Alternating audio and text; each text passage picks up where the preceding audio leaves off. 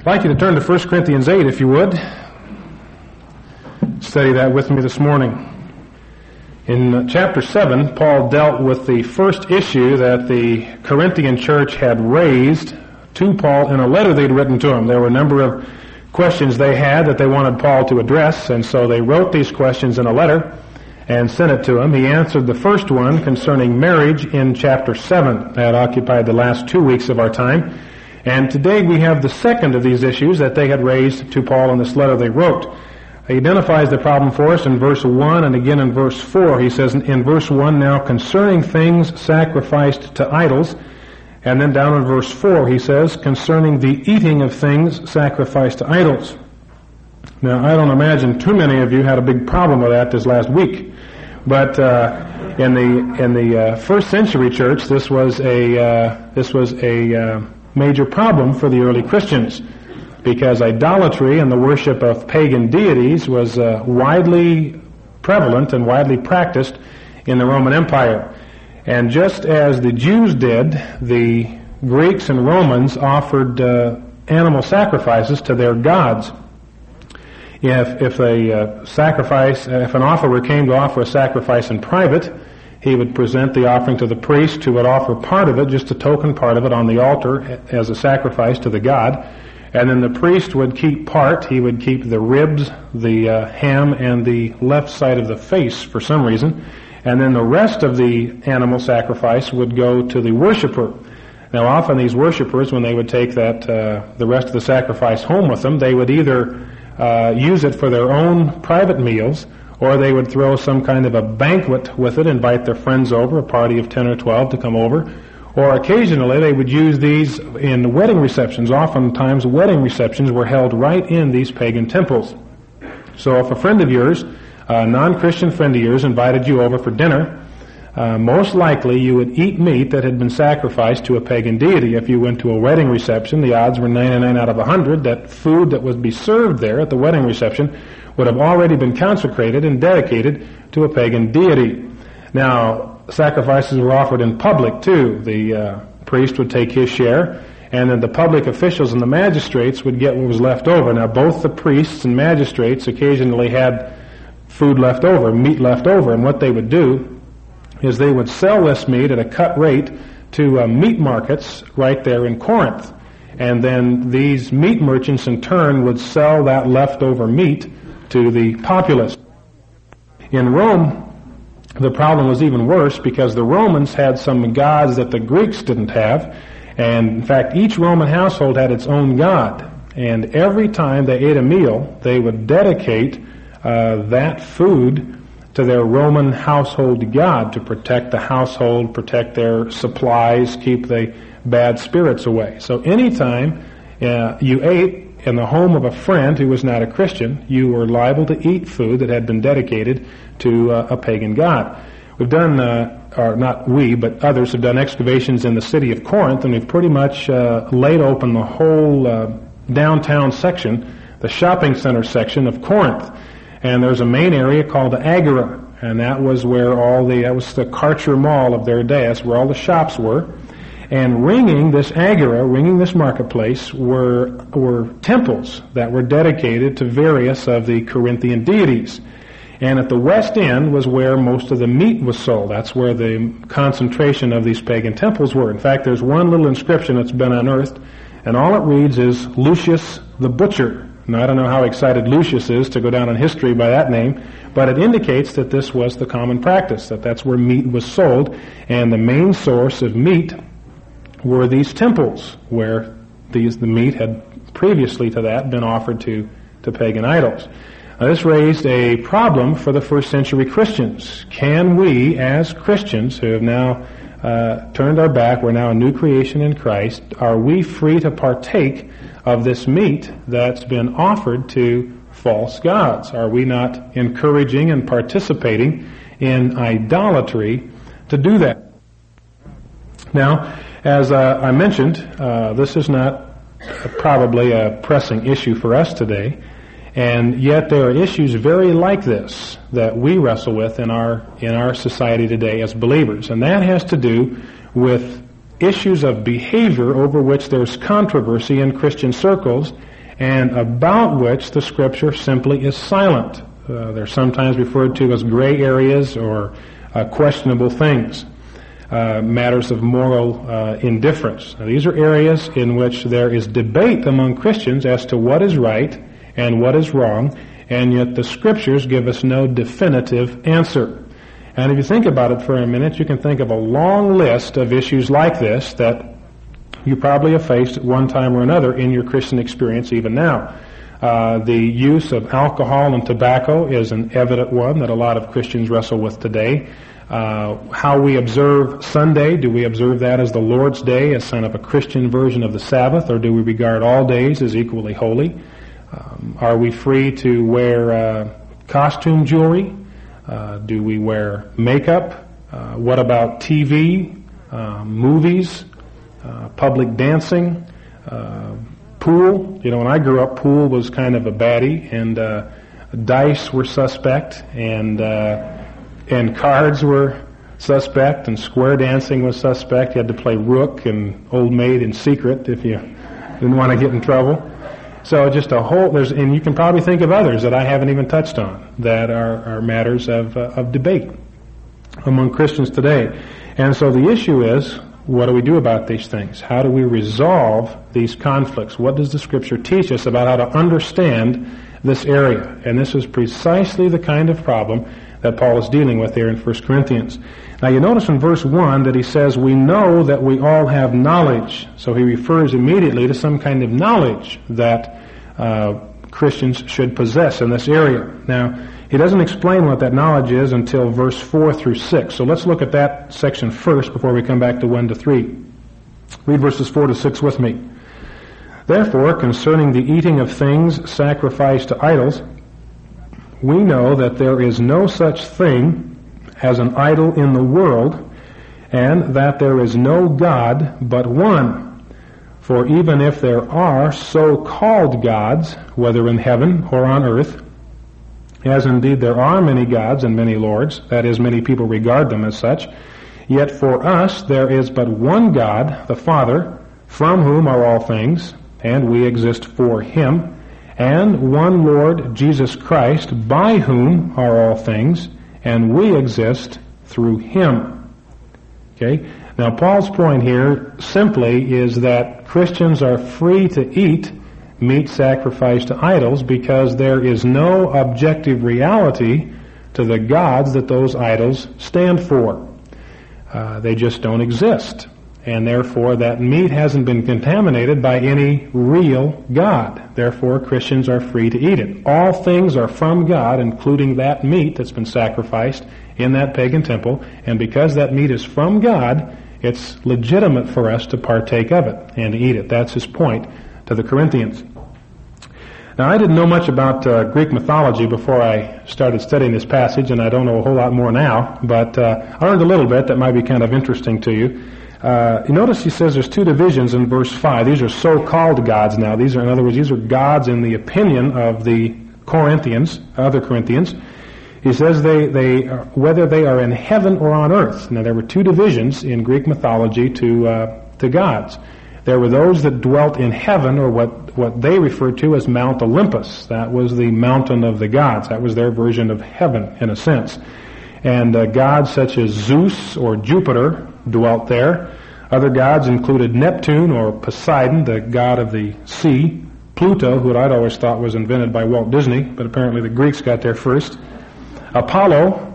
Artemis was one of the goddesses. She's also known as Diana. And the main temple to Artemis was in Ephesus, as you may remember. Paul got into a lot of hot water when he began to preach the gospel in Ephesus because the silversmith trade, they were making little copies of Diana, and the silversmith trade just dried up because everyone was turning to the Lord, and they hit him right in the pocketbook, and they got upset and started a riot, and Paul almost lost his life over Artemis of the Ephesians. Aphrodite was another one. The main temple to Aphrodite in the Greek world was right there in the city of Corinth. She was also known as Venus. Hermes, or Mercury, if I was him, I would prefer to be known as Mercury instead of Hermes. And remember in Acts 14, when the apostles, when Paul and Barnabas went to Lystra, the people were so impressed with the ministry that Paul and Barnabas had that they began to refer to Barnabas as Zeus, who was the chief of the Greek gods, and began to refer to Paul as Hermes or Mercury, the messenger of the gods, because he was the chief speaker. He was the chief messenger. And so they believed that the gods had come down from heaven, from Mount Olympus, and taken up residence among men in the form of Paul and Barnabas. And also Ares was the 12th of these heavenly deities that the Greeks worshipped. And you'll notice how much pagan mythology has just filtered down into the 20th century without us even realizing it. For example, the month of January is named after the Roman god Janus. Janus had two faces, one looking forward and one looking backward, so he was a perfect god for the first month of the year. March was named after the god Mars. That's where the name for the month of March came from. The days of the week. Sunday, for example, it came from the worship of the sun as a god. Monday from the worship of the moon as a god. Wednesday and Thursday were named after two Norse gods, Woden for Wednesday and Thor, who was their equivalent of Zeus for Thursday. And then Saturday was named after Saturn, which is one of the Roman gods. So you can see how widespread pagan mythology became, because it's just filtered down and even has some residue in our culture today. Now there were gods on earth as well. There were two main ones. Ceres, which is the goddess of corn. We get the word cereal from that god. And also Bacchus, who was the god of the vine. Now, in this use of the word Lord, Paul also may be referring to the fact that by this time the Caesars were regarded as Lord in a divine sense, and the word Lord meant the supreme ruler on earth. And Tiberius, who was the Caesar when Jesus' ministry was conducted, was the first one of the Roman emperors to appropriate for himself this title. And an emperor cult developed around the Caesars. And you may remember that one of the first challenges the early Christians had to face was this question of who is Lord. Is Caesar Lord, or is Jesus Lord? Who is the supreme ruler on earth? Who truly is the divine God manifest in the human flesh? Is it the Caesars as they claim, or is it Jesus Christ as the Bible teaches? And of course they settled for the fact that Jesus was truly Lord. And this is Paul's point here in verse 6. Even though other people regard these as divine, yet for us there is one God, the Father, from whom are all things. In other words, the Father is the source of all things. He's the creator. It's from Him that all things had their source and their origin. And it says we exist for Him. In other words, we're designed for our life to revolve around the life of God, to be wrapped up in the life of God, for our lives to be pleasing to Him. That's why Augustine was correct when he says that there's a God-shaped vacuum in the heart of every individual. Or Pascal said that. Anyway, I read that on a Campus Crusade tract somewhere. Somebody said that. But they're right, that there's a God-shaped vacuum in the heart of every man. And that's because we exist for God. We were made for Him. And then he says Jesus Christ was the one by whom all things came into being. So he says that God was the Father was the origin of creation, and that Jesus was the agent of creation. He's the one that carried out the creative act. It's kind of like, if you ever watched Get Smart, it's similar to that, where Maxwell Smart takes his orders from control. So that's the source, and then he's the agent on the field that carries them out. And in a sense, if you'll pardon the expression, is a picture of the spiritual life, that things have their source, their origin in God. He's the control center. And Jesus is the agent on the field that carries things out. He's the one that makes the grace of God and the power of God and the peace of God available to us and manifests it in us, because Paul says, we exist through Him, by His life, by His presence in us. So Paul says, the Scripture teaches us that God has all the bases of life covered. All of reality in life has its origin in God, and it's sustained by Jesus in the meantime, and then it has its end in God. See? So the point here is that there just simply isn't any room for pagan gods. God started the process, Jesus Christ sustains it, and then God's the one that wraps it up. So there's no room for pagan gods. If you're in the marketplace, Paul says, for a god, you've only got one choice. There simply aren't any competitors. There's one God, and that's the God that the Scriptures reveal. Therefore, his argument is, that we're free to eat this meat that's been sacrificed to idols, because there is no Jupiter, there's no Neptune, there isn't any Mercury or Hermes anywhere. There's only one God, the Father, and one Lord, Jesus Christ. Now, you may be asking yourself, what does all this have to do with us living in the 20th century? Well, I think there's a contemporary application for us in the sense that we need to realize that according to the Scripture, since all things come from God and were made for us, that there is no activity in itself that is wrong for the believer to engage in unless the Scripture specifically prohibits or condemns that activity. There's a good deal of activity that the Scripture is very clear is always wrong. Adultery is always wrong. Lying is always wrong. Slander is always wrong. Talking about someone behind their back is always wrong.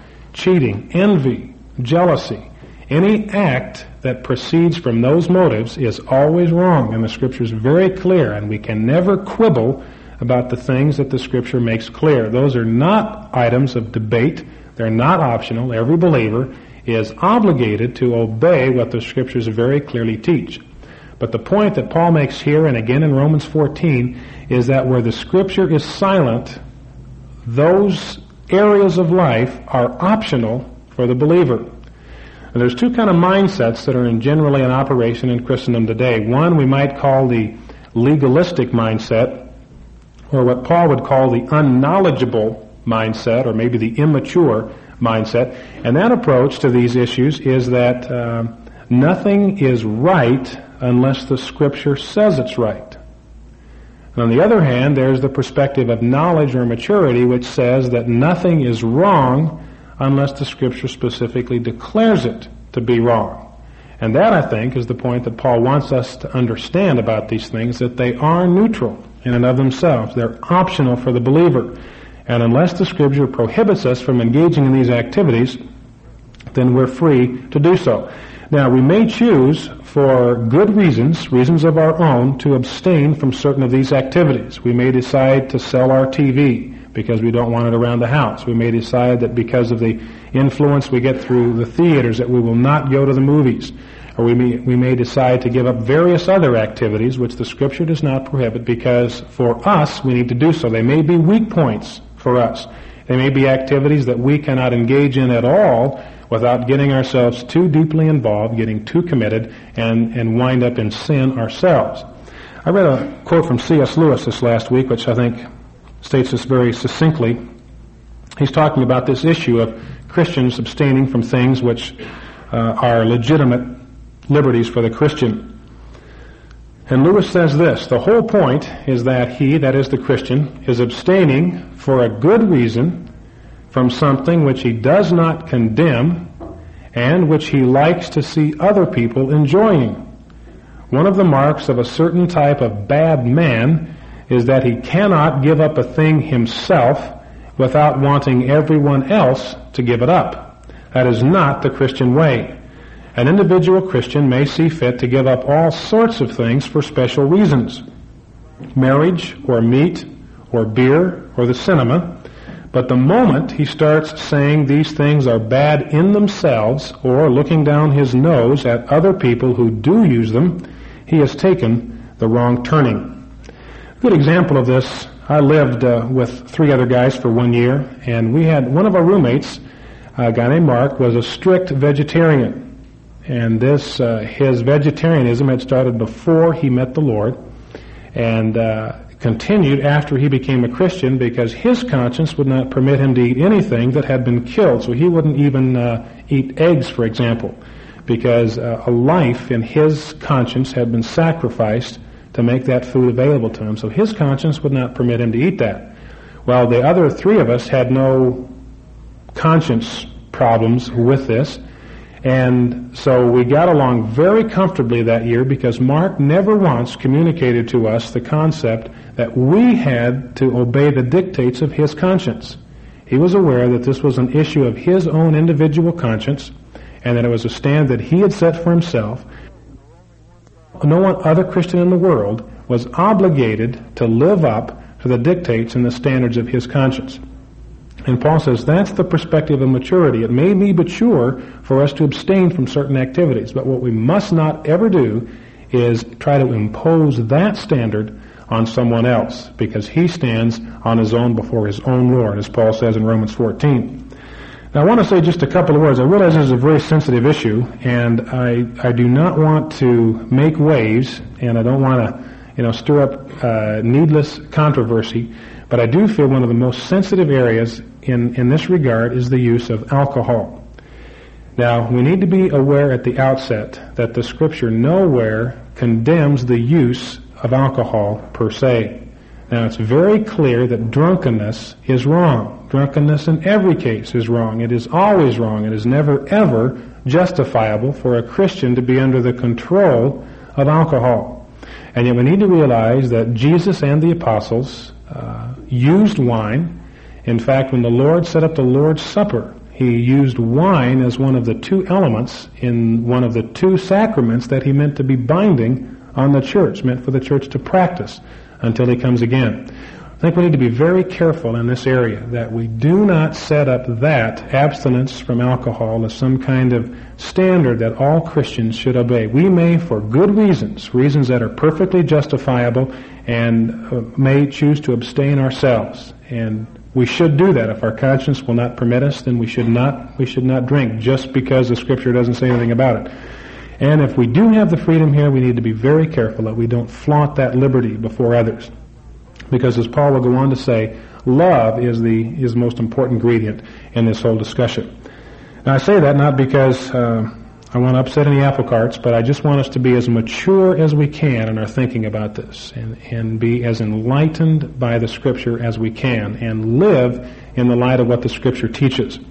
Now Paul says there are two specific dangers of this kind of knowledge. If you are a knowledgeable Christian and you realize that nothing is wrong unless the Scripture says it's wrong, that everything else is optional, then there are two dangers to which you are subject. And the bulk of this passage is addressed to those who are knowledgeable Christians.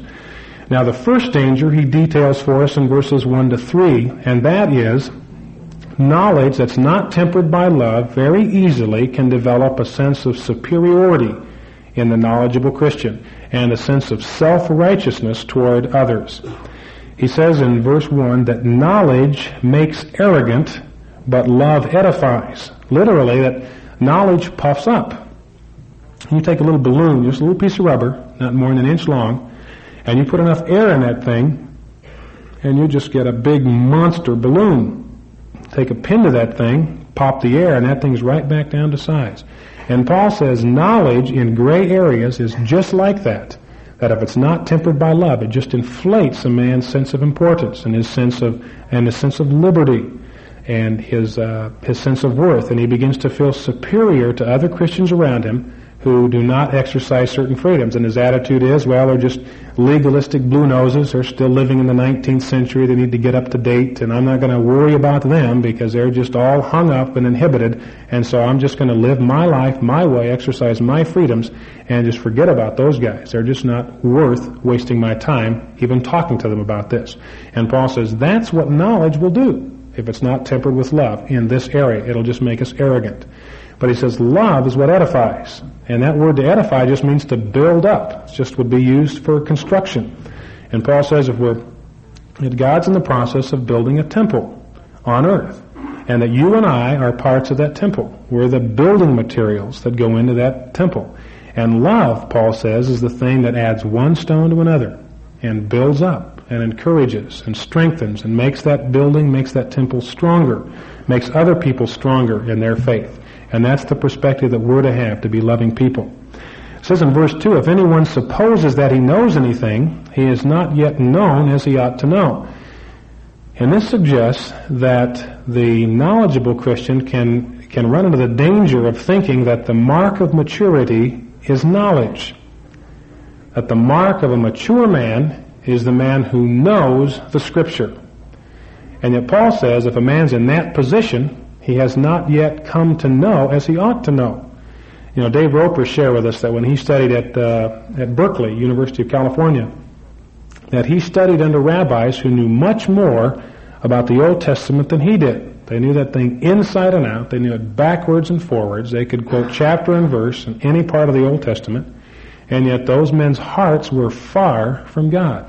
And that ought to be a warning that knowledge is not equivalent to maturity. So the mark of maturity in the Christian life is love. It's not how much you know, but it's how much you're loving people, how much you're growing in love. Not that we can do without knowledge, but that's not the equivalent of maturity. Love is what edifies. And Paul says true knowledge in verse 3 is to love God. If anyone loves God, he is known by him. In other words, it's not what you know, and it's not even who you know, but it's who knows you. See, the one who loves God is known by him. The idea there is that you're in relationship with God, that God knows you, that he's known you before you've even begun to love him, that he's entered into relationship with you. And the evidence of that is that you love him, you're concerned about the things he's concerned about, and as 1 John indicates, you love your brother. See, that's the mark of a man who's in relationship with God. Knowledge is not a mark of a man in relationship with God. Love is the true mark of a man in relationship to God. So Paul says the first danger is don't let knowledge produce in you a spirit of superiority, but rather seek to love people. Now the second problem is down in verses 7 to 12. He says, however, not all men have this knowledge. In other words, that meat sacrificed to idols can be eaten. But some, being accustomed to the idol until now, eat food as if it were sacrificed to an idol, and their conscience, being weak, is defiled. But food will not commend us to God. Let food faddists be aware of this verse. We are neither the worse if we do not eat, nor the better if we do eat. But take care, lest this liberty of yours somehow become a stumbling block to the weak. For if someone sees you who have knowledge dining in an idol's temple, will not his conscience, if he is weak, be strengthened to eat things sacrificed to idols? For through your knowledge, he who is weak is ruined, the brother for whose sake Christ died. And thus, by sinning against the brethren and wounding their conscience when it is weak, you sin against Christ. So the second danger, Paul says, is that this knowledge, not tempered by love, can lead us to sin, can lead us into sin against our brother and against the Lord. Now notice that the reason that it's sinful for this person to engage, for this weak brother to do that, is that they're accustomed until now to regarding the idol as a real thing. So they have practiced idolatry, they become a Christian, and they're still new in their Christian faith, and so every time they eat meat sacrificed to idols, it still has all the pagan associations it had before they met the Lord. And so when they eat, their conscience is soiled, or it's stained, it's spotted. That's what Paul says. In the same way, many young Christians, because they have identified certain activities so closely with their life before they became a Christian, that when they become a Christian, they feel they need to separate themselves entirely from that whole realm of activities. And see, Paul recognizes that that is the natural tendency of a new believer. That's naturally the thing that a new believer will do. So Paul says we need to make allowance for that and realize that that is what happens, and be loving toward these people. And notice too how often he uses the word conscience in this passage. So he says this is a matter of conscience. It's not a matter of objective right or wrong. It's a matter of an individual conscience in his relationship with the Lord. And he says that this conscience is weak. Notice how often he uses the word weak in this context. And a weak conscience, in Paul's thought, is a conscience that still needs to be instructed according to the biblical standard. It still needs to be enlightened according to what the Scriptures teach about these things. Now it's interesting, if you run into people who have very rigid standards in this regard, they do not regard themselves as weak, as Paul does, but they regard themselves as very strong. They feel that they are the pillars of righteousness in these areas. And Paul says that position of prohibiting certain activities which the Scripture does not prohibit, prohibiting other Christians from engaging in those activities, that is a weak position. Now he says the way in which we sin against our brother in verse 10 is that if he sees us eating in an idol's temple, we sit down and we have a steak in an idol's temple, and a weak brother, a brother who's a new Christian, and is just used to associating that idol worship with all kinds of evil in his own life, he sees you doing that, he may be encouraged because he's weak to do the same thing. He may be encouraged to go in and sit down and order himself a tenderloin steak. And Paul's point, if he does that when his conscience is weak, then he'll feel guilty about it. For him, it is sin to do that. For him, it's still to be involved in idolatry. And he can't do that activity without being involved in sin. And notice the words that Paul uses to describe the kind of sin. He says in the end of verse 7 that their conscience is defiled. Says in verse 9 that we are a stumbling block to the weak. We were up last week at Alice Lake. A group of men from the church went up to the Sawtooth to do a little backpacking. And we hiked into Alice Lake. And the slowest parts of that walk, where we made the least amount of progress, were where there were stones and boulders strewn in the path. And you had to step very carefully, because if you didn't, you were liable to stumble. And that's Paul's point here. We can be a stumbling block to weaker brothers in this situation. We can actually impede their growth and get in the way of their growth, slow down their growth in the Lord. He says in verse 11 that your brother is ruined by your activity. If you encourage him to do something that he feels is wrong, then your brother is ruined. The brother for whose sake Christ died. In other words, Christ died to edify and to build up that weak brother. And you, by insisting on exercising your liberties, regardless of the feelings or the conscience of anyone else, by insisting on being able to do what you want to do, whenever you want to, you've ruined your brother. It means you've become an enemy of the work that Christ is trying to do in his life. And lastly, he says you wound their conscience when it is weak. When a conscience needs to be nourished and needs to be protected, needs to be loved, needs to be given patience and time to grow, you, by insisting on having things your way, have wounded his conscience. We saw a group of YMCA kids going up to Alice Lake. And there was a group of about 6 or 7 of them that were doing just fine. Well, they were just trucking right along. And it was raining that day, but they were just sailing right along. We got to the end. We got another 100 yards down the trail, and there was the adult trail guide, and then there was one last little backpacker bringing up the rear. And he had no rain gear, no hat, so he was just soaked, just water just pouring off of his head. And he just soaked through to the skin. His pack was too heavy for him. He was smaller than the other boys. And he was wearing tennis shoes, didn't have good equipment. And boy, that kid, I could see, was just an inch from giving up on the whole thing.